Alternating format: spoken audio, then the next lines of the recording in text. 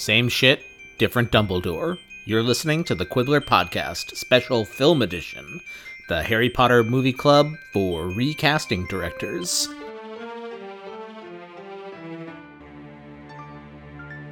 I solemnly swear that I am up to no good. Messrs Mooney, Wormtail, Padfoot and Prongs are proud to present the Marauder's map. We owe them so much. Black was vicious. He didn't kill Pettigrew. He destroyed it. A finger. That's all was left, a finger. Enough talk, Remus. Come on, let's kill him. Wait! I did my waiting!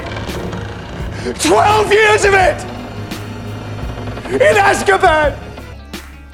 You mean we've gone back in time? Yes. This is not normal. Expecto Patronum! What the bloody hell was that all about? I'm Heather Price-Wright. And I'm Alex Dallenberg. And we're finally doing this. We are talking about Harry Potter and the Prisoner of Azkaban, the movie. Directed by the, I think, pretty sexy, actually, but whatever, it doesn't really matter. Directed by Alfonso Cuarón. There will, in this podcast, be spoilers, mostly about how many fucking clocks are in the movie. Also, evidently there will be cursing. Yeah, so, I'm not sorry. No, I'm not sorry at all. You've been warned previously, in previous incarnations. Also, don't have this be your first episode of The Quibbler. Although, you know what? If you're listening for the first time, welcome. Do what you need to do. But maybe listen to the book ones first, because we're going to power right through anything having to do with plot here, assuming that everybody is super duper up to speed, because we have been reading this book for months. 12 years! In Azkaban! In Azkaban! So before we talk about the movie, we are going to do a thing that we've been promising to do for a hilariously long time, which is a little baby mailbag. Mailbag. What is that from? I feel like we should have a theme or something for the mailbag. Oh, I thought that was a real thing that you were doing. No, I was literally just making it up off the... I know the Wasn't Blue's great. Clues one. No. Here's the mail, it never fails, it makes me wanna wag my tail. When it comes, I wanna yell, mail! It's not yell, it's whale, because whale rhymes with mail. I'm sorry, I haven't seen Blue's Clues in a long time, I know, okay? but you know how rhymes work. Didn't the guy who played the Clue dude get busted for something? I don't think so. That seems like one of those, like an urban legends. legend? Like about how... Yeah. Like Mr. Steve. Rogers... Is his name Steve? Yeah, Steve. Mr. Rogers was a saint. Those are all rumors. The kids at school used to say that he, committed, war crimes in Vietnam and had, human teeth, necklace that he wore on Mr. Rogers. Nobody said that. I know that's not true. Nobody said that. No, they did. They did. The kids at school, there was a kid who swore up and down that Mr. Rogers had, committed crimes against humanity. That kid committed crimes against humanity. Mr. Rogers was a saint. Why are we talking about Mr. Rogers? I'm sorry, because we were talking about Blue's Clues because we were talking about mail. True. So, point being, you guys have sent us wonderful missives over the last several months, and so we're gonna visit a couple of those because you have answered some of our queries, you have put forth really interesting theories of your own, and you've been really nice and smart and cute, and hi, we love you. So we're going to read from a couple of emails we've gotten and then address a couple of things that we've seen in reviews on iTunes, which have all been lovely. Keep them coming. But we just want to call out a couple of funny or interesting things that y'all have said. So first of all, we are going to read from an email from a listener named Kirsten. Hi, Kirsten. I hope that's how you say your name because it begins with a KJ. So I don't know. It's like Fjord though, right? Email us again if we're saying it wrong. And the email is just called Quibble with an exclamation point. That's a good subject line. Yeah, I love it. So she has weighed in on why wizards use basically medieval technology. So I'm going to read a little bit of this and we can maybe talk about it a bit. So Kirsten says, I have a theory as to why wizards have such antiquated technology still. Sometime in the past, possibly medieval times, since that seems to be when technology stopped progressing, the wizards and muggles made a clean break from each other's societies. I think it would make sense that wizards were mistreated or possibly persecuted by muggles for being different or strange. That is actually something that J.K. Rowling has written about on Pottermore. So yes, I think you're totally right about that. At that point, as an act of protection and a defense mechanism, the wizards retreated into their own society/culture and made every attempt not to interact with muggles. Because of this mistreatment, hostility probably built up, leading wizards to disregard and distrust everything invented by muggles. As time went on and muggles and wizards carried about in their own cultures, distance from muggles in personal life and in culture became valued, as wizards saw wizard and culture as superior to muggle culture. This, no doubt, fueled the superiority complex that some wizards, specifically pure-blood wizards, maintain. Wizards prefer candles and quills because of a superiority complex, and a belief that those pieces of technology work well, so why would they ever adapt or adopt technology such as electricity or pens from a culture that mistreated wizards and witches and didn't see the value in their skills? I think that that's a really good reading of wizard technology, actually. Yeah, thanks for the email. I guess the Muggle world is kind of coming back around to Wizard world. They'd fit right in like Brooklyn with their quills and It's true. I mean, also, it's kind of an aesthetic. Old-timey technology. I hear it. Yeah, it's an aesthetic. It's the idea of them shunning Muggle technology is interesting, and then forgetting that they were shunning Muggle technology, and then it just sort of became a way of life. Well, I mean, it makes sense to shun the technology of your oppressors, because why would you trust that their technology isn't like designed to oppress you? Right. That makes total sense to me. Mm-hmm. Yeah, I think that's a super good email. Baller points all around. So the next email is from a person named Florian, which, like, if that's your real name, that's baller. Is unbelievably cool. If that's just a name you're using because of Florian Fortescue, that's awesome. That's also good. Either way, I love it. It's the subject of the email is the Dementor's Kiss. P.S. I am Florian Fortescue. P.S. Come eat my ice cream. Yeah. That would be really cool. So, Florian has some thoughts about why the Boggart Dementor does affect Harry, even though it doesn't seem like the Boggarts take on like the full qualities of the thing that the people fear. So he says, "Hey guys, in your last podcast, in parentheses, I love the show. Thank you, Florian. You were ruminating on how the Boggart works. The Banshee Scream should kill, but it doesn't. The moon doesn't force Lupin to transform, and yet the Dementor affects Harry. To continue your theory that perhaps the Boggart only affects people to an extent, it doesn't fully assume the thing that it's impersonating or whatever, I bet that the Boggart Dementor couldn't actually perform a kiss. And because our listeners know what's up, he has capitalized kiss. Because it is a proper noun, kiss. You guys rule. It still affects Harry, but it can't reach its full amount of evil the way an actual Dementor would. This would align with the fact that the Banshee doesn't kill and the moon can't make Lupin transform, while still making sense as to why it affects Harry. Just a thought, Florian. Love it. Totally agree. And yeah, I bet the Boggart can't do a Dementor's Kiss, because that's a fucking crazy thing for anything to be able to do. That would make the Boggart way too powerful. Yeah, it would. I mean, that would mean the Boggart was basically all powerful. The invincible Boggart. Voldemort should have just got a Boggart. Or been a Boggart. Yeah. But you can vanquish a Boggart with a ridiculously easy spell, so... Oh, God, I can't believe I laughed at that. Next is an excerpt from an email from listener Beth, who said, "You guys talked about the ethics of paintings that contain sentient beings, which made me think about Plato's understanding of art." Beth, I think, is an art historian. This email, I just want to preface, is incredible. You're a genius. Okay, go on. He thought that art was an imitation of an imitation. The metaphysical form or idea of a chair is the most real version of a chair for Plato. Carpenters mimic this true form of a chair when they build one, and painters imitate an imitation. If art is an imitation, then the artist doesn't have to know anything about their subject. Therefore, their depiction of that subject is untrustworthy. A person who has never been in a war could paint a battle scene, for example. An artist didn't have to meet their subject to paint their portrait. How do we know they depict their personality correctly? How do we know that they aren't just depicting the good parts and glossing over the crazy parts? Have you ever seen a sculpture of Caligula? He was fucking hot, just crazy as shit, and you can't see that in the bust. The idea can be used to talk about portraits in the wizarding world. They are described as shadows of their subjects, a mere imitation. They are a poor substitution for the real thing because they are only a superficial representation.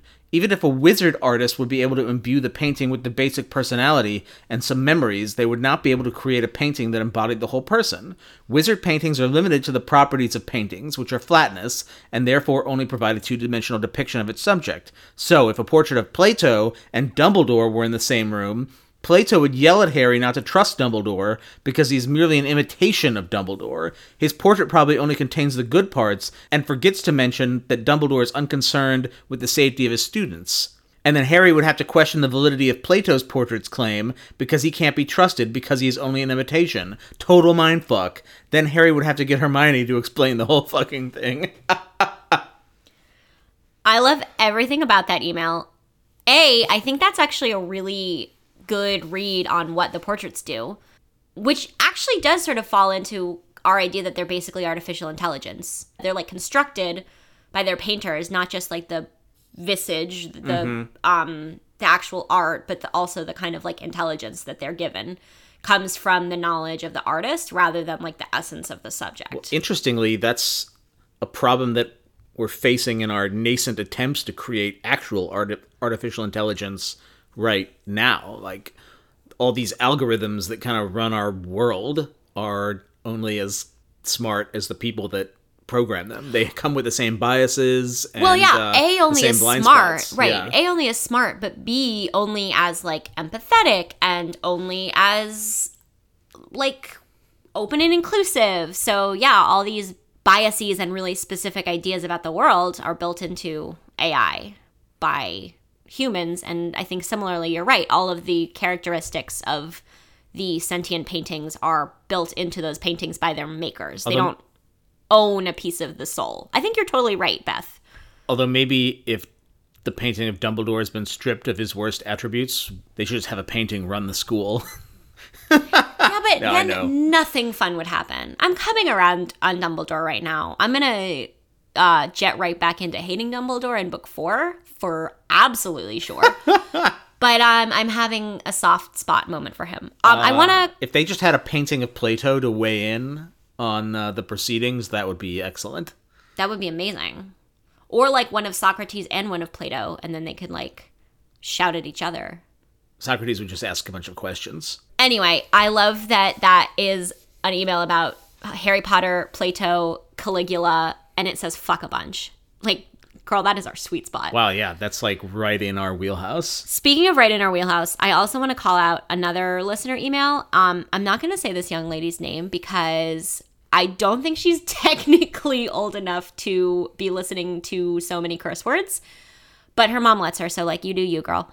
But she wrote in to tell me that I remind her of Hermione, except I swear more, which I just want you to know that that's literally my life's purpose realized. I peaked. When I received that email, I peaked because there is nothing better that I as a human being could be than Hermione Granger with a foul mouth. Also, a teen thought you were kind of cool, which... Oh my God, God bless the teens.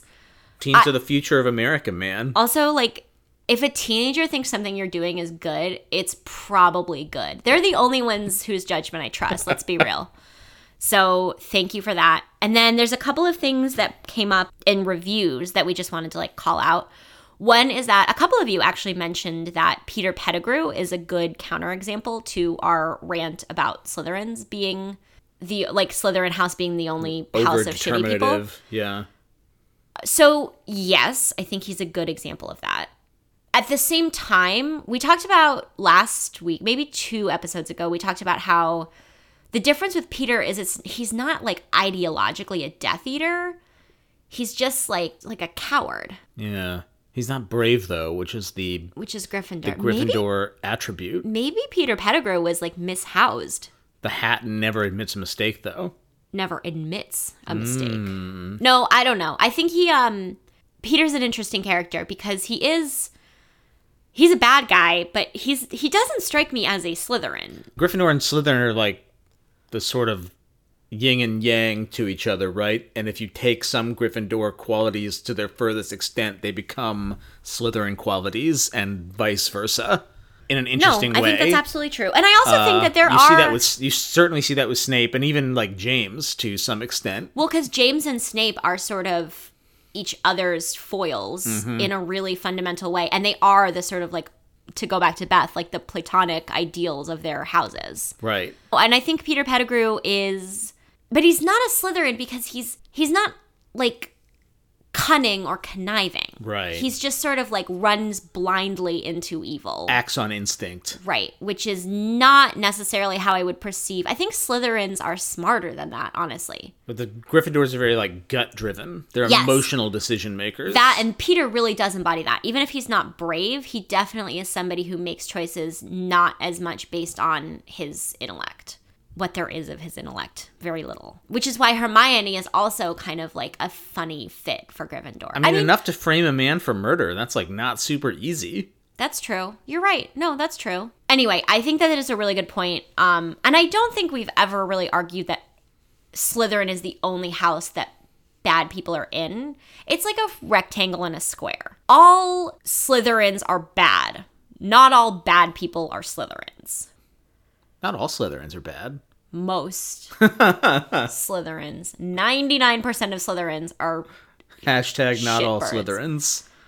Okay, anyway, yeah, Peter's a good example. And then one more thing, which I hope that you, person who wrote this, don't go and take your 5-star review away, because your review was super duper sweet. But whoever suggested that LeBron James is a Slytherin is insane. Maybe not insane. They don't have to put on full I'm not blast. You're right. I could see how, you could see how. You're right. Totally fair evaluation. You are not insane. You are beloved, and we are glad you are part of this family. You are incorrect. And I'm going to share the proof, which comes from my little brother, Kenson, who is, honest to God, a LeBron James scholar. Like, Kenson has been memorizing things and watching LeBron James since he was like 6. It's like the first thing he ever really talked about, like a lot, was LeBron. So, Kenson says he thinks LeBron would be a Gryffindor, which is what we said, or a Ravenclaw. Let me read why. This might just become a podcast about LeBron James. Or The Rock. The Rock! My dad likes The Rock too.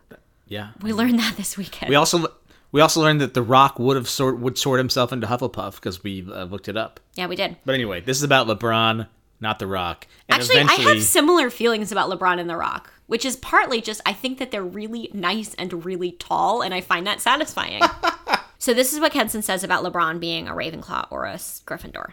He says, I would say Ravenclaw because LeBron's super smart and has probably the best basketball IQ in the game right now. I would say Gryffindor because LeBron is called King James and his signature is for his brand is a lion. That's actually a really good point. I hadn't even thought of that. Also, he is humble and probably does the most for his community than any other athlete. He's paying for thousands of kids in Akron to attend college if they complete his program from elementary school and graduate high school. It's his I Promise Foundation. He willed the Cleveland Cavaliers to win their first ever NBA title and the city of Cleveland's first sports championship in 52 years. They call him the Chosen One since he's from Cleveland and is considered the best basketball player since Michael Jordan. Also, he's never been in trouble with the law or ever cheated on his wife, and she's been with him since high school. Many other athletes get caught up in the lifestyle. All in, he shows perseverance, courage, and bravery. So A, Kenson has just written a beautiful 5-paragraph essay about LeBron James with a stellar conclusion. B, Kenson really loves LeBron James, so we're not necessarily endorsing like all of that fandom. All right, I'm going to call bullshit on the fact that LeBron is somehow humble because he calls himself King James. Okay. And that's fine. LeBron shouldn't be humble. Yeah, I'm going to call bullshit on humility, but perseverance, courage, bravery. Yeah. Style, swagger. I think when people put LeBron into Slytherin, they're thinking back to the decision where he, the famous, if you're not into sports ball, LeBron James famously spurned the Cleveland Cavaliers to go play for the Miami Heat for a few years, and he made it in this kind of obnoxious televised special, and that was seemingly a Slytherin move, but I don't think so, because what he really wanted to do was learn how to become animaguses with Dwayne Wade and Chris Bosh and romp around Miami Hogwarts. Yeah, I also think that that's a really Gryffindor decision, because it wasn't a particularly, it was like we just talked about with Peter, it was a gut decision. Yeah. It was not, I didn't find it that conniving, because he did it in an incredibly obnoxious way, and I think a Slytherin... It was a James Potter move, I think. It was such Very a James Potter move. Oh, I totally agree. So yeah, I think even his flaws are very Gryffindor. This is Kenson continues. To be able to go from poverty in the city of Akron to become possibly he wrote GOAT, which is baller, but greatest of all time basketball player, and almost a billionaire athlete takes the traits of a Gryffindor.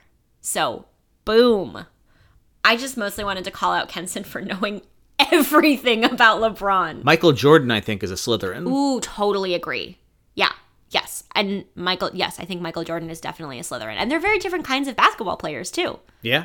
So, I'm sorry that I called this person out. I actually, I don't think We're not calling you out, man. Yeah. It was a totally legit opinion. I think it was a legit opinion, and it was a legit opinion and an incredibly kind review, and genuinely, we thank you a lot for it. I just disagree about LeBron, but I have really strong opinions about genuinely everything. So, that's that.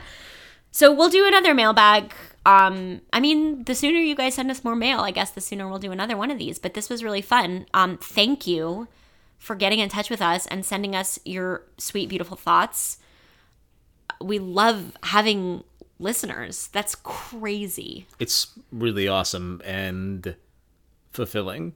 Oh my God. And you guys are so smart and interesting and funny. And I don't know what we did to deserve this. So one of our listeners modeled a haircut after Gilderoy Lockhart. Oh, I know. I laughed for 5 minutes about that. And it looked pretty sick. Yeah, actually, also she looks like Gilderoy Lockhart, aka real freaking hot. Yeah. Yeah, you guys are amazing. Thank you for that. So now we're going to talk about the movie. So in this movie, Harriet... No, we're not going to do that. We're not going to recap? Harry's at his house. He's under his sheets, playing with his wand as the movie opens, and we realize this is going to be about coming into young adulthood. Oh yeah, it is an unsubtle visual metaphor, but I love it. It's a great opening, and it's non-canon, so it immediately sets forth that this is a director who is going to be making really specific and deliberate choices about a film. Right, because if you were going to be a Harry Potter pedant, you might point out the opening shot of him practicing Lumos would technically not be allowed outside of school. Yeah, I know, but I think that's why I like this, that he's stepping outside of the really, really, really strict boundaries of the texts. And it's a really that opening shot I love so much. I know. Coming through the Warner Brothers logo and the new wand sound. How would you describe that sound? The sound the wands make in this movie? I can't describe the sound. It's the like wands this. make. Whoom, yeah, but how I would describe it. Yeah, the whoom. So many little touches like that just right out the gate. We have to say, I mean, this is by far the best movie of the series. Yeah, I would agree. I think, although I haven't seen the others in a while, so I like the other. I mean, okay, I don't love 1 and 2. I think 1 and 2 weren't really trying to be movies on their own. They were, I don't know, like reader's theater of the books that just had big chunks missing. And the later ones are really, really exciting and well acted and great. But this is a really singularly beautiful movie. Right. This is the only one where you're outside of loving Harry Potter, this is still a stunning film. Yeah, from the first few frames, can automatically tell that it has higher artistic ambitions than the and previous it has films. A point of view. And I saw this film. My sister had read aloud Prisoner of Azkaban to me at this point in my long coming around to Harry Potter. So I knew the story, but I still wasn't quite sold on it.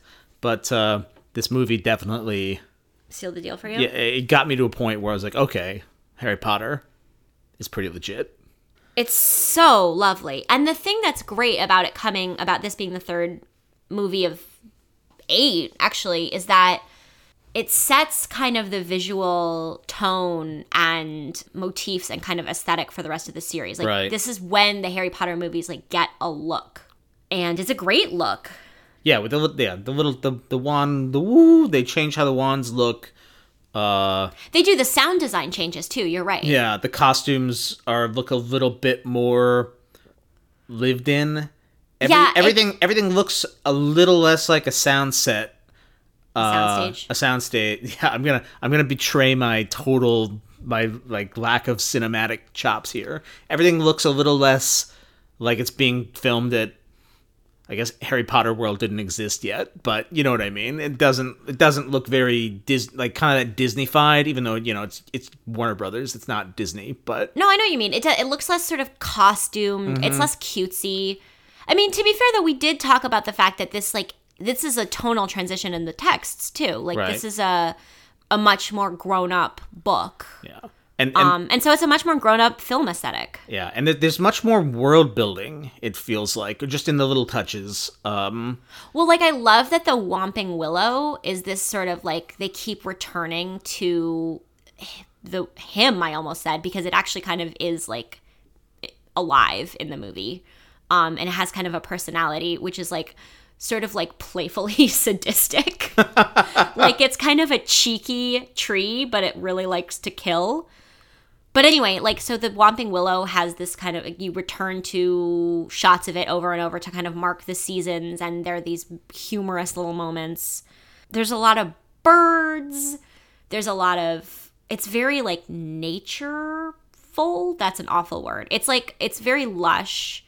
You pay a lot more attention to the physical, like, landscape of Hogwarts than you ever have before, and it's gorgeous. Yeah, they make great use of the landscape shots from Scotland. I believe, like the Scottish Highlands. Oh my god, like when he's flying on Buckbeak over the lake. Mm-hmm. That's just such a beautiful scene. I mean, that would be a beautiful scene in any movie.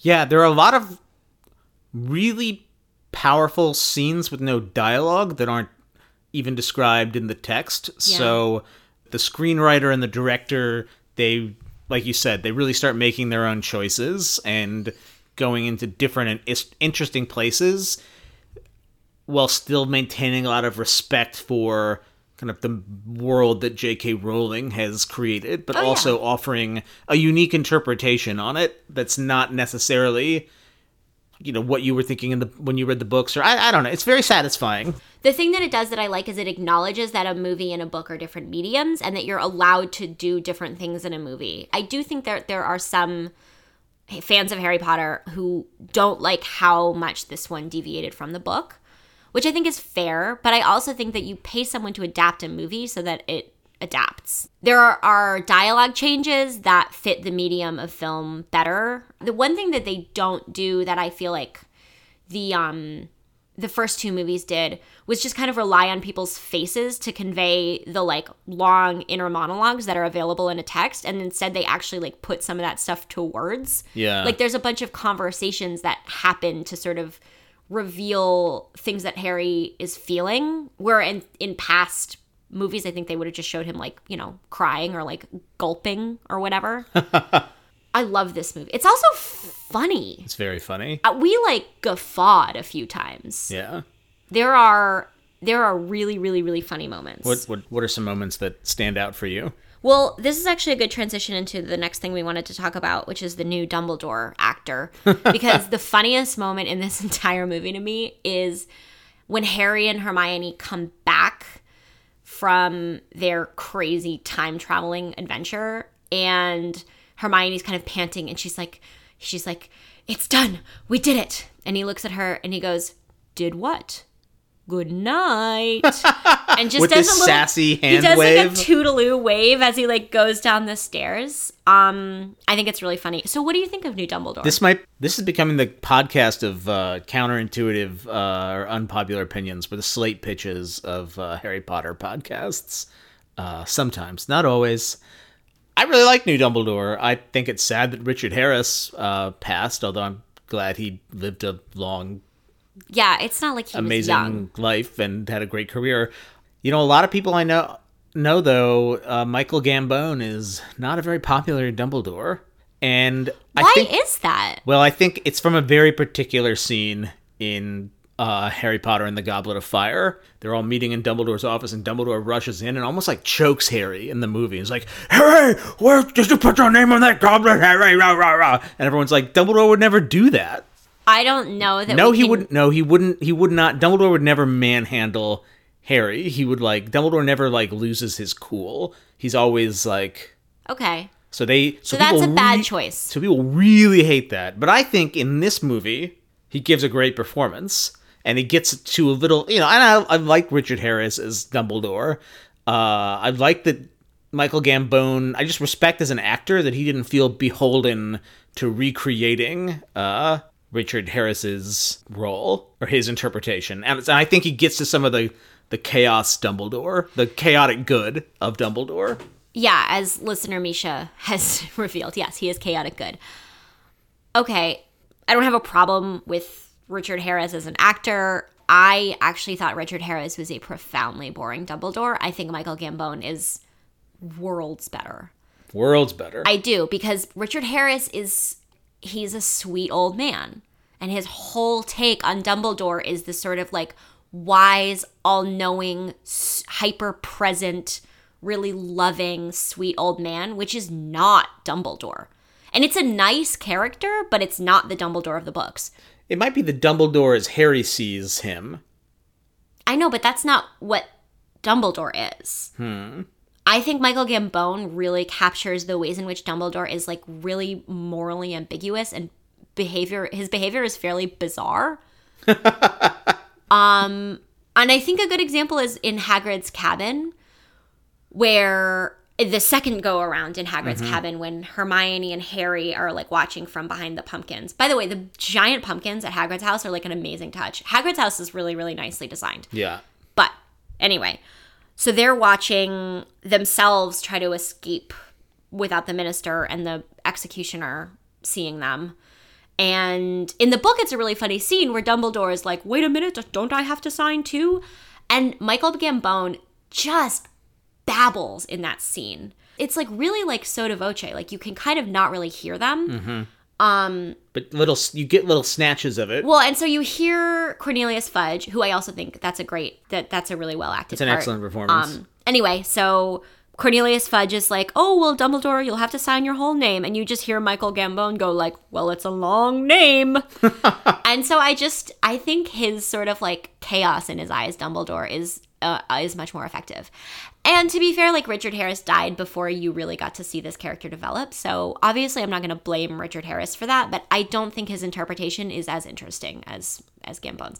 And I also don't necessarily agree. Okay, I think maybe the physical manhandling of Harry is, you're right, out of character. Well, we'll get to that in the next movie mini. But Dumbledore has rage. And I feel you lack that entirely with the sweet grandfather Dumbledore type performance. There's real passion and a lot of anger and rage in Dumbledore. Right. Well, we know he had a chip on it. Well, we find out later that he had a chip on his shoulder as a young man. Well, no, but even later on, Dumbledore, I don't know, he's a complicated character, and I think that this is a more complicated performance. Mm-hmm.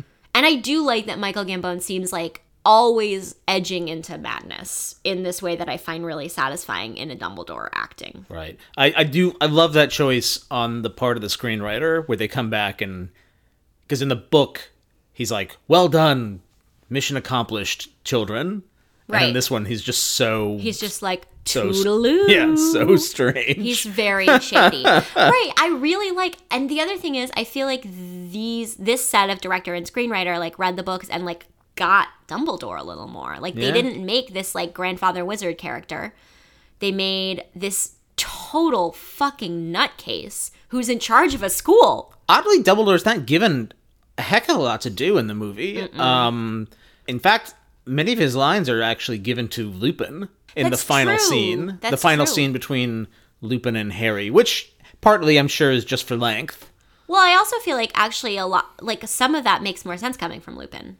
Yeah. Like, Lupin is the one that has actually watched Harry develop as a wizard that year. Like, Lupin is the one that knows that Harry performed the Patronus after, like, a huge amount of effort.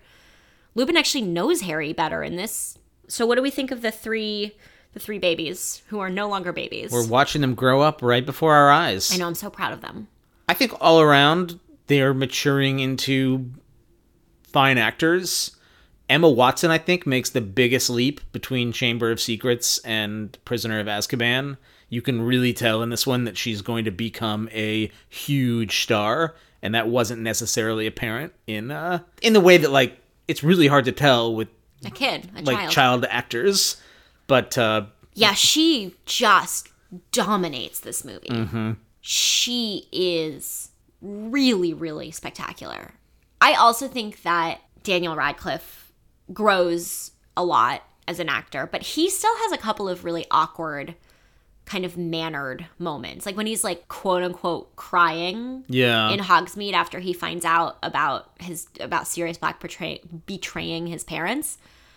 That's like a really bad crying scene. It's like uncomfortable. yeah, it's awkward for everyone. Yeah, Emma is pitch perfect.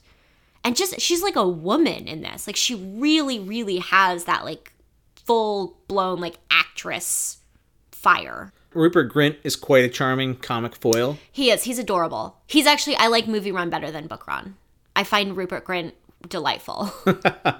I think Daniel Radcliffe does a good job digging into Harry's kind of emerging young adulthood. Like, the scenes where he gets mad with Aunt Marge, which is a fantastic set piece altogether. Oh, that scene is so good. Especially with some of the special effects, like the lights flickering. It gets almost like Carrie-like. And like when all the beads fly off of her necklace, and one of them hits Dudley. And another clock. A lot of clocks. A lot of clocks, yeah.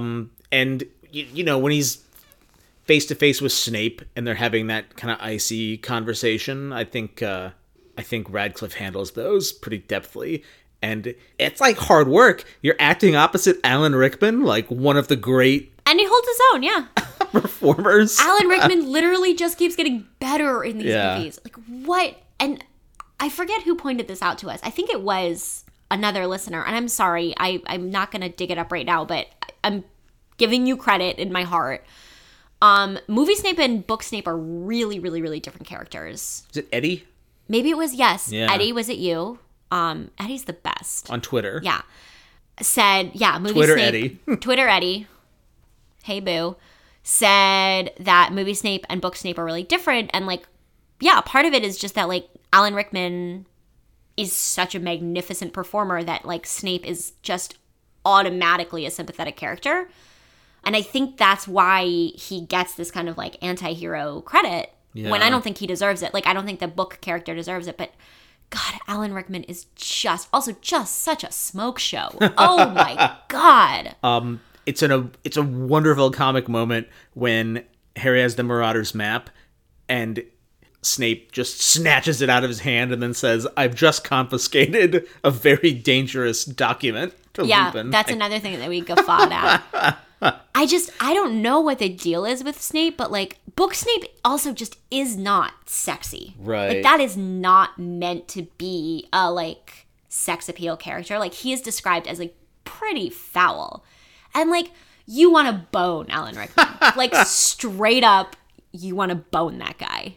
So that makes it I different think too. Snape isn't quite imbued with as much menace as in the book too, because they just for time reasons. You don't get all of the scenes of him being awful. Mm-hmm. Like, how does he even know to go to the tree? You know what they in do? the movie? You know what Alan Rickman does pick up on really nicely is Snape's latent sense of humor. Yes. Snape actually is pretty funny in the books. Mm-hmm. And Alan Rickman pulls that out really beautifully. God, he's good.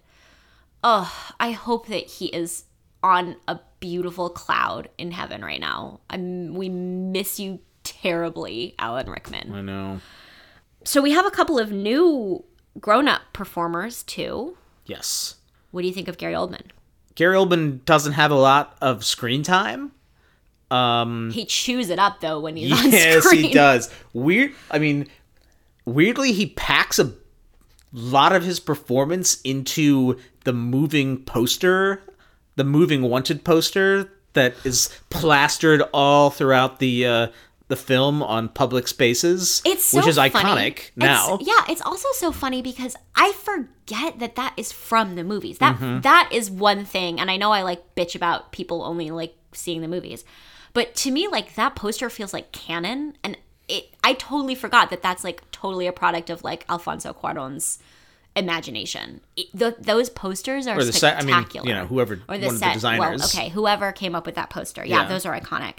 And you're right, he's really animated in that like little like GIF essentially. So you get, you see him. It's also funny that it is literally just a wizard GIF. Yeah. Because he's just like shouting in it. So yeah, that's when wizards invented GIFs first. Go them. But he does get I don't know, that's a tough scene because they have to condense it so much that it's almost bound to be a little disappointing. Yeah. Just because that's like 60 pages in the book. That's It two is. full And it's chapters like and tons of maybe 10 minutes in the tons of exposition. I don't even know if it's 10 No, minutes. it might be like 5 minutes. So you just get like caught up real fast to the point where I think the book and movie are like perfect companions, but I'm not sure if you were just coming at this movie. It's visually beautiful, and I'm like, there's a lot to appreciate, but I'm not sure it would make a ton of sense. But anyway, back to Gary Oldman. I got ahead in our conversation a little bit. Back to Gary Oldman. One thing he does do well, he's got the like madness thing going. Azkaban has unhinged him, and he acts shady the same way Sirius does when they first meet him in the book. And he's Gary Oldman. He's like a pro. One thing I really like, and this is like more important in Order of the Phoenix, Gary Oldman and David Thewlis, who plays Lupin, have really, really nice chemistry. Yes. They are excellent in every scene they're in together. Like, they really just like play off of each other really beautifully, and their friendship is very believable from minute one that they're together on screen. Like, when they embrace in the Shrieking Shack, that's like a really moving little moment. They just have fabulous chemistry. Yeah, they pack so much of the history that has to be left out of the screenplay. They do. Into their gestures, and they look like two people who have touched each other before. Oh yeah, no, they're very not in a slash but fic you know way. what like in a No, I a know. bro hug way. But I mean a little in a slash fic way. Maybe. No, they totally just like unsaid act all of that really, really intense emotion. So I think they do really well together. Timothy Spall, we only get to see for like a minute at the end, but he's Peter Pettigrew and he's fabulous. Bang up job. He's such a rat man. Great job. It's funny because he's a pretty regular looking dude, but he is just horrifying. He has we're making like weird rat faces. And his little hand gestures. Ugh, it's awful, but he does such a good job. He does. There's a line in Prisoner of Azkaban where Rowling writes he still had something, the look of a rat, like about his face. Oh yeah, no, they totally capture that.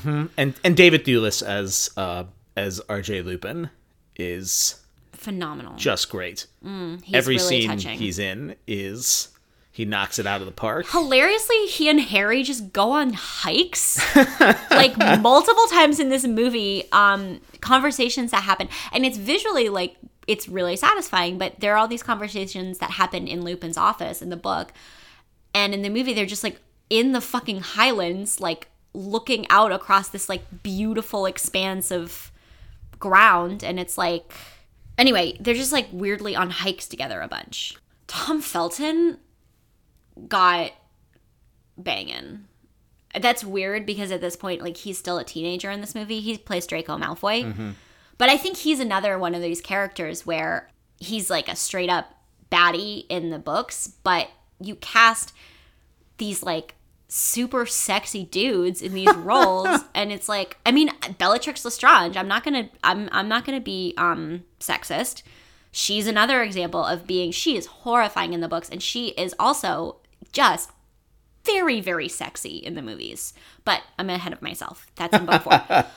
Book 5, actually. Oh, that's in book 5. Holy we don't meet cow. here for a while. Okay, well, anyway, that's like a problem when you have Hollywood actors and actresses to cast, is like you get smoking hot Draco Malfoy and you like kind of want to kiss him on the mouth rather than punch him in the mouth, and you know, it gets complicated. I had such a crush on him. He's great in all these films. He's wonderful. He's such a good Draco. He's really cute. Yeah, he nails that part. He and Alan Rickman are why you get these like ships. Like people ship Hermione and Draco not because of the books, but because Emma Watson and Tom Felton together would be hot. So for the non-millennial listeners, what's shipping? Oh, like combining, like obsessing over characters as like a love match. Alternative pairings. Relationshiping. Yeah. No, because you can ship Right. pairs that actually exist. Okay. Like people ship Ron and Hermione versus like Ron and Harry, or versus, well, Ron and Harry is also one, but like a lesser discussed. I think if anybody ships, the gay couple that people ship is actually Harry and Draco. That's what shipping is. It's just imagining love pairing or like romantic pairings. But a lot of people ship Draco and Hermione, and I think that's just because the movie versions of them are so cute. Yeah, that makes sense. Oh, one more thing about how the actors change the characters. Robbie Coltrane Hagrid just like has his shit a lot more together. He is not as messy. He seems really competent in this movie. Yeah, he's upset, but Hagrid has a nervous breakdown in the book, basically, about Buckbeak, and he has this very restrained Grief. but intense scene of grief, but he's not like falling apart when No. they go over to the but it's still a good performance. It's a but great performance. It's just a really interesting- different Hagrid. It's Yeah. a much more, and he's also a much more competent teacher. You know who has another great scene Who? is the actor who plays Arthur Weasley. Short scene. Oh, he's awesome. He was great in Chamber of Secrets. It's a short scene in the Leaky Cauldron, and actually, there's a few scenes in this movie where the conversations in the film are more intense than they're rendered in the book. Right. It feels like where he's warning Harry about Black is gonna come try to kill him, and there's the poster of Black in the background, and it's a really just great moment. Yeah. This is the Empire Strikes Back of Harry Potter films. Absolutely. For sure. Absolutely. I don't know what that means. I'm just agreeing with you. No, I do know what that means. You've seen The Empire Strikes Back. Yeah, it's the best one. You've only seen half of Return of the Jedi. I fell asleep. I think you did not fall asleep. Well, yeah, I guess No, you did I fall did asleep. fall asleep. Oh my god. Well, that's how we know that Empire Strikes Back is way better, because I super fell asleep in Return of the Jedi. So you had a couple of like images or kind of just like scenes that you thought were particularly beautiful. I've already touched on a lot of them. Oh, one moment is where they're trying the candies that make them sound like different animals. It's like 30 seconds. It's nowhere in the book. But it's something that could have been in the book. Oh yeah, no. And there's barely any dialogue. They're trying these candies, and it's kind of like reminiscent of like, I don't know if you're like doing helium or something with your like 13-year-old friends, or Yeah. maybe experimenting with something. I don't know, like you nicked like a Budweiser or something like that. You never did anything bad. Wow. Okay. You are using images from like Judy Blume novels. This is very like, then again, maybe I won't. They're smoking weed in their full. No, but it's much more like the helium analogy, where they're just like doing goofy shit. Yeah. And just the kind of bonding between it's them being boys. The Gryffindor boys. It's the Gryffindor. Neville, Yeah, it's Neville, Ron, Seamus, and Harry. and Dean, right? I don't remember, but and it's part of this like the growing up motifs and Right. Becoming like a teenager. But then the camera pulls away from the window and we see it like splattered with rain, and there's this happy scene inside, and it pulls out to show the castle surrounded by Dementors. So there's this looming threat of the outside world, and it makes Harry's like childhood or his like joy so like just this like kind of flickering in the window, and that it's like so fragile compared to all the forces that are set against him, like the darkness that's out in the real world and the weight of like fear and terror that exists for him. And that is a really powerful moment. I agree. And it's like, it honestly could be the moment that defines like the whole series. Yeah. It's just like Harry in like a lighted room with his friends, like about to be attacked by shit. Yeah. Yeah, no, you're right. That's like one of the best just little visual moments in the whole Or just it's about life in general. Like, it's Yeah. not even about like Harry. Like, there's this, I don't know, you have to find a lot of the books, a theme is like Harry finding these like places of like warmth and safety Yeah. amidst, But you're like, right. He does a that. dark He world. pulls that out visually really nicely there. and yeah, he just visually captures a scene that I think really says what the book's about and the series in general, and something that's not written Right. in the books. I like Which means it gets to condense Right. a lot of things in the books that do point to that theme with just like that one. Yeah. Another thing I like the night bus. Oh, I really like the night bus scene. The night bus scene is very Men in Black, where there's the hidden like world that the normals don't know about, and That's so funny. freakish things happening on the streets of London, Yeah. unbeknownst to all. Yeah, the normies. It's also very funny. Yes. Which Stan Shunpike is excellent. yeah, really good. Ernie. He's a murderer. Ernie they really nail like wizard infrastructure, because Ernie has all these extraneous crazy levers and pedals that he's pushing to do various crazy magic. Yeah, it really magic captures things. the kind of the bullshit of wizards' technological choices. Yes. And, you have to... And it renders really satisfyingly a memorable scene in the book with the beds, like, crashing up against the sides of the vehicle. I've always loved there's a lot to call out in this movie. I love the scene where Fudge is kind of imperiously talking to Harry, and there's just this quill that is... It's like either taking dictation or, like, filing documents for him. And he says it'd be best if you didn't wander at the end of a scene, and the quill just, like, abruptly shifts to the next line. And it's really... I don't know, the sound of it, it's really satisfying. All the clock motif is great foreshadowing, because there's going to be time travel later. A wizard is reading A Brief History of Time when Harry first walks into the Leaky Cauldron, the Which is Stephen Hawking book. Awesome. That is an awesome detail. That's just like a little weird Easter egg of a detail. I love the idea, though, that like maybe this wizard worked on the Time Turner. Or I also love the idea that there's like wizards that are kind of like low, like it's like a more of like an Arthur Weasley character who is like low key kind of obsessed with like Muggle science. Yeah. Yeah, that's a nice little tiny moment. So there's the Stephen Hawking book. Oh, and Snape has, I don't know if I like this or not, I'm just going to call it out. Snape uses a slide projector at one point. I do like that. Yeah. Lupin uses a record player. Yeah. There's more Muggle technology in this one. I like when Lupin uses the record player because it's in the Bogart scene, which is a really, really, really good scene. We're going to come back to the Bogart scene in a second. So we talked about the possibility that this doesn't make a hell of a lot of sense. So let's talk about just like call out a couple of the things that are like really missing. The Marauders map just kind of plops into Harry's You lap never find out. from Fred and George. You never find out who wrote it or who Moony, Wormtail, etc. are. Right. It plops into his lap randomly in the book too. Yes. But it like the thing that you actually don't find out in the movie is like why Lupin knows what it is. Yes. He's just like, oh, I it's a map, and Harry's never like, why do you know that?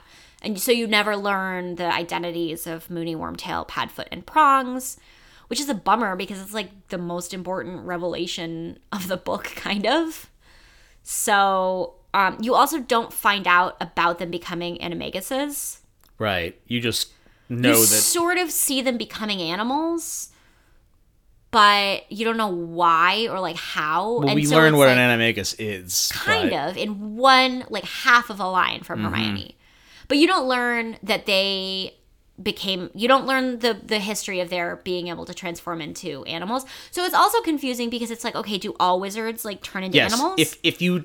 If you hadn't really been paying attention to that one line of dialogue, and if you hadn't read the books, if you had no familiarity with the books, you'd just be like, what? He's a dog?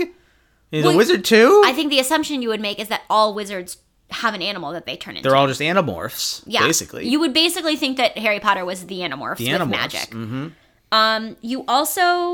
They've rewritten the Sirius betrayal story so that the Fidelius charm isn't in it. Which, to be fair, that's a lot to explain. Yeah, but it doesn't take that long to explain in the book. It's just like he was a secret keeper, and it means you store the secret inside of you. Right. And it's like 2 lines of dialogue. Yes, and it lessens the impact of what actually happened because you're like, oh, he gave you away. No, he gave you away. But yes, it's more extreme than that. It's an intense betrayal in the books. It's a much different kind of betrayal than just like telling Voldemort what you know. Like, because being the secret keeper is this, like, sacred oath. Yes. So they take that out, which is fine. That doesn't really impact the plot. It just makes it, like, less affecting. And you lose this Sirius Lupin James backstory. Like, you don't get to connect those dots as easily. Luckily, Gary Oldman and David Thewlis, like you said, are amazing together. So you, like, get it emotionally, but you don't learn that stuff.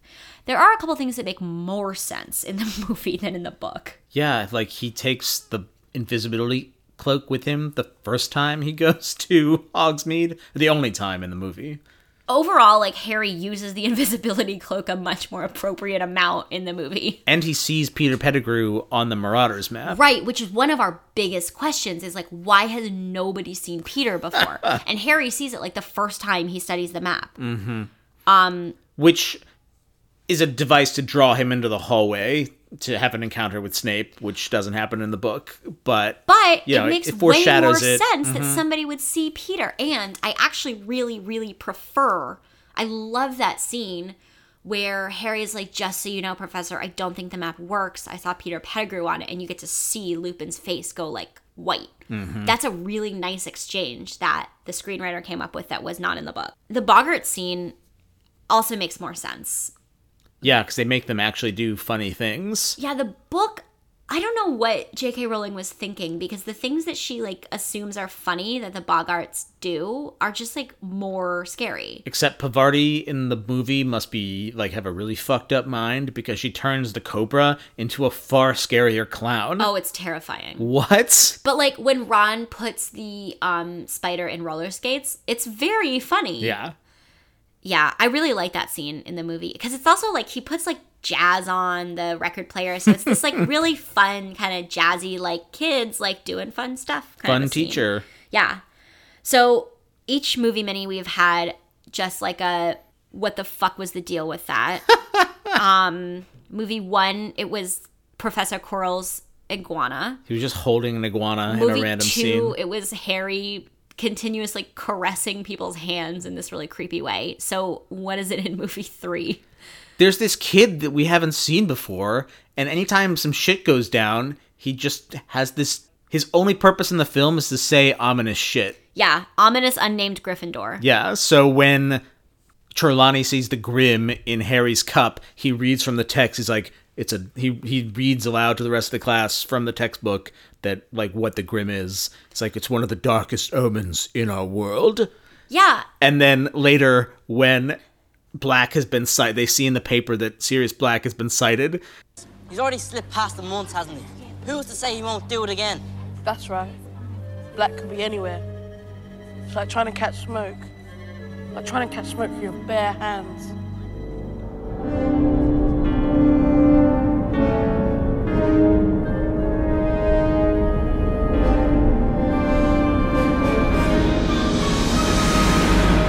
Yeah.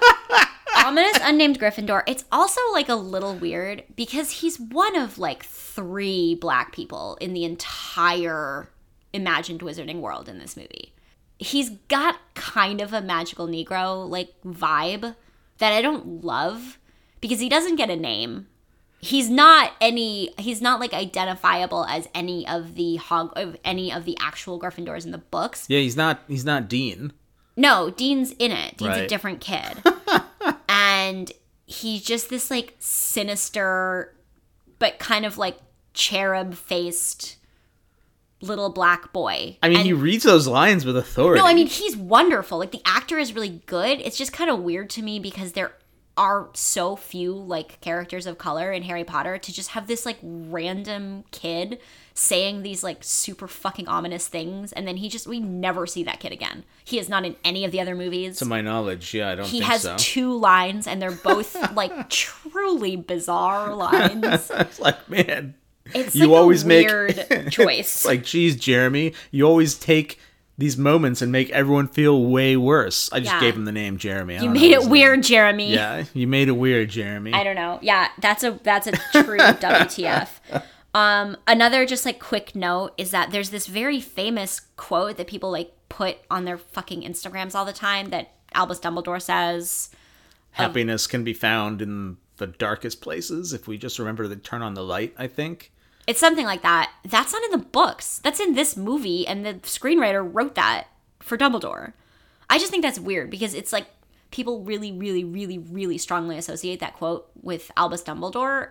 And as far as I'm concerned, it's like not canonical. It's a nice like shot though, because like he like waves his hand over the candle and then like waves it back on. I don't know. No, I think it's a really It's a nice nice moment. moment. It's a good line, but it's just weird that like people fucking have that on like their Yeah, tombstones, basically. it's like caught on. It's like this very, very emblematic Harry Potter quote, and it's like from the movie. I don't know. I guess that's just like me being like a purist, and I'm like, J.K. Rowling didn't write that. I don't know. I Well, guess she didn't maybe write a lot did. in this. No, I know, but I mean, for it No, I know what being you like mean. Yeah, it's the- weird. It's like an weird that essential Harry Potter quote. it's weird that it's become so associated with Dumbledore. Like people were sharing that around after the election, and it would like Which- had the quote, and it was just like M. Albus Dumbledore. Yeah, who's a fictional character? I know, but like, who are we to talk? Because we talk about politics as it relates to Harry Potter constantly. No, yeah, it's just interesting that line. Caught on so much. I also like. I have to say, like, it's a kind of hackneyed line. J.K. Rowling didn't write it. You can tell J.K. Rowling didn't write it because like she would have written a better line. I don't think that's a particularly interesting sentiment. If you Yeah. only remember to turn on the light, like, what does that mean? If you think about that like bit of wisdom, that like aphorism, I think it means that you have the power to create, like to improve the situation. I know, but remember to turn on the light is like a really awkward way to put it. Well, you're It's so like down in the dumps that you forgot that you had a light switch there or a candle that you can snap your fingers and turn on if you're magic. Okay, I think don't it's know. a really cliche That's fine. phrase. Yeah, he should have put it on a, I don't know, Now people like have it on mugs and stuff, which is where it belongs. It doesn't belong in like one one of of like those, like the great pieces of children's literature of all time. in calligraphy or whatever. Ugh, I know, but like in Instagram calligraphy. Whatever. Actually, I think I'm like obsessed with those calligraphy videos. I really like watching people write in really pretty script on Instagram, but that is the kind of thing that they write in like that. That's the quote that people write in those videos. Yeah. Who's your film unsung hero? I think we kind of covered it. I love David Thewlis as Lupin. To me, he's Lupin. Like I think of. Yeah. I don't always imagine the actors when I read the books. I try not to, but he's so embodies that character for me. Absolutely. So mine is Emma Thompson as Professor Trelawney. And actually, I sort of have an opposite thing. That's not who I picture when I read the character Professor Trelawney, because she brings a really, really different interpretation to Trelawney. Trelawney is much funnier in the movie. Like, there's that scene where she says all these, like, hilariously vicious things to Hermione in her, like, really funny, ethereal voice. My dear, from the first moment you stepped foot in my class, I sensed that you did not possess the proper spirit for the noble art of divination. No, you see, there. You may be young in years, but the heart that beats beneath your bosom is as shriveled as an old maid's, your soul as dry as the pages of the books to which you so desperately cleave. And then Hermione, like, storms out, and then Emma Thompson goes, "Ooh, did I say something?" Yeah, she's great. She's extremely funny. I mean, obviously, she's a fucking international treasure. Like, Emma Thompson is good in any role, but I think she's particularly perfect. Okay, that's it for the movie. As we announced what actually ends up being 2 weeks ago, we're going to take a break. As evidenced by how late this episode is, this has gotten like a tiny bit overwhelming in our lives right now. There's a lot going on. We're going to keep making the Quibbler, but we need a couple weeks off. Yeah. So people are graduating. I just started a new job. A lot is going on in the Muggle world, as we mentioned last week. But I think this is worth reiterating. So like you can kind of see behind the curtain a little bit. This is a lot of work. Like we put a fair amount of time and effort and energy into this project, and we love it. It's one of the most fun things we've ever done. But it is a significant amount of work. So we're going to take a little break. Just a breather. Be a couple of weeks. We're going to try to come back in mid-May. We'll keep you guys posted on all the social media, so that's a good reason to follow us. We got to hit the gym and get swole because we're going to be carrying around Goblet of Fire for the next few months. Which, just in case anybody had forgotten, is 734 fucking pages long. So when we come back, if you guys want to get a head start, when we come back with Harry Potter and the Goblet of Fire, we are going to be reading the first 3 chapters of the book, which are The Riddle House, which is like one of the great kind of standalone chapters in the whole series. Yeah. It's so horrifying. Okay, so The Riddle House, The Scar, and The Invitation in Harry Potter and the Goblet of Fire. That will be hopefully the middle of May. Facebook.com/Quibbler Podcast, Instagram and Twitter @Quibbler Podcast. We will keep y'all posted there.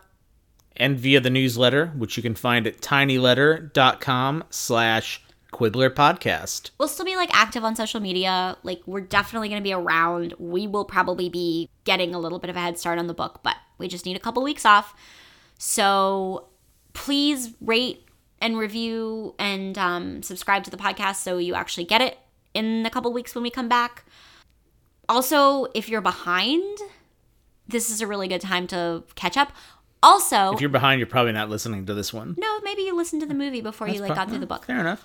Here's another thing that this is a good time for. Tell a friend about this podcast, and then they can get pretty close to caught up by the time we restart. Yep. So find someone in your life who you know likes Harry Potter and you know has not picked up the Quibbler yet, and have them start, and maybe they can catch up by the time we start book 4. All right. See you guys in May. Yep. We'll miss you. Thanks, amigos.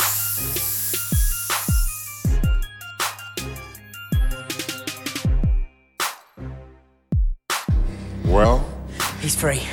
We did it. did what? Good night.